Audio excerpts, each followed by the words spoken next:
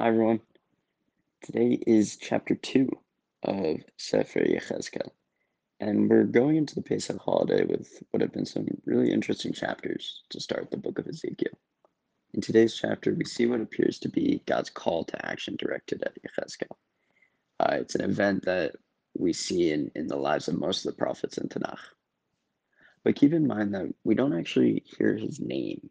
Uh, Yechezkel isn't mentioned in the chapter. He's simply referred to as Ben Adam or Son of Man, simply someone mortal.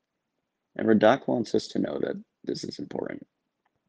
It's a prophecy that's told in a first person narrative, perhaps making it feel more relatable to a reader, underlining that this is in fact a human who's writing it. And it's a short chapter today, but I think there's a message that we can take with us into Chag. I'll ask this. What does this encounter between Yechezkel and Hashem sound familiar to? There's a moment of awe that was preceded by the previous chapter with a vision of the Merkavah. There's trepidation. There's questions about whether or not Yechezkel's word will be accepted by the people. Well, in many ways, it's similar to Moshe.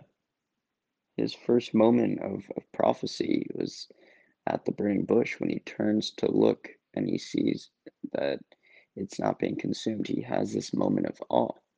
There's trepidation. He's concerned um, whether or not his word will be accepted by Bnei Israel or the people. He pleads with Hashem that Aaron, his brother, be chosen instead. But there's one verse in particular that interests me. It was verse 5 in today's chapter. Vehema im yishma'u yitchalu ki vet mari vehema yadu ki navi haya betocham.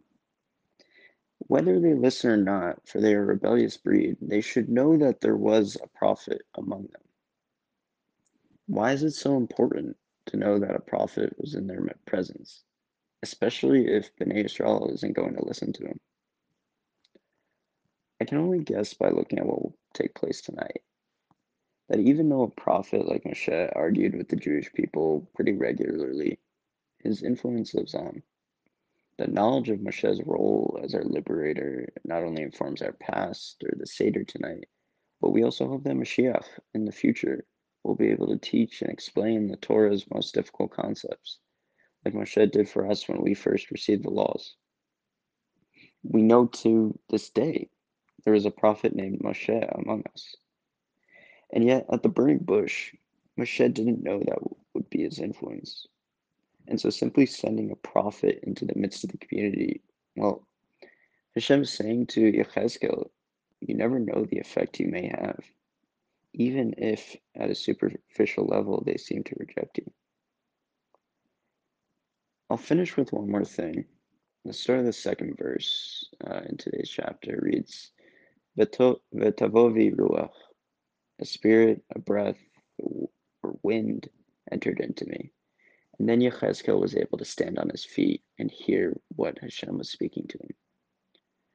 For the artist Helene Ayalon of blessed memory, ruach was the most powerful word in the Hebrew language. She would cite the verse from Genesis, Veruach Elokim merachefet al pnei hamayim. God's spirit hovered over the water.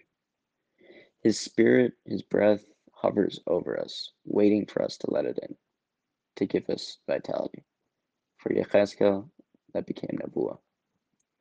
I hope with the next few days of Chag that you find some time to be with yourself, to celebrate Simchat Cheretenu, and perhaps for a moment to breathe in thy Ruach. Chag Sameach.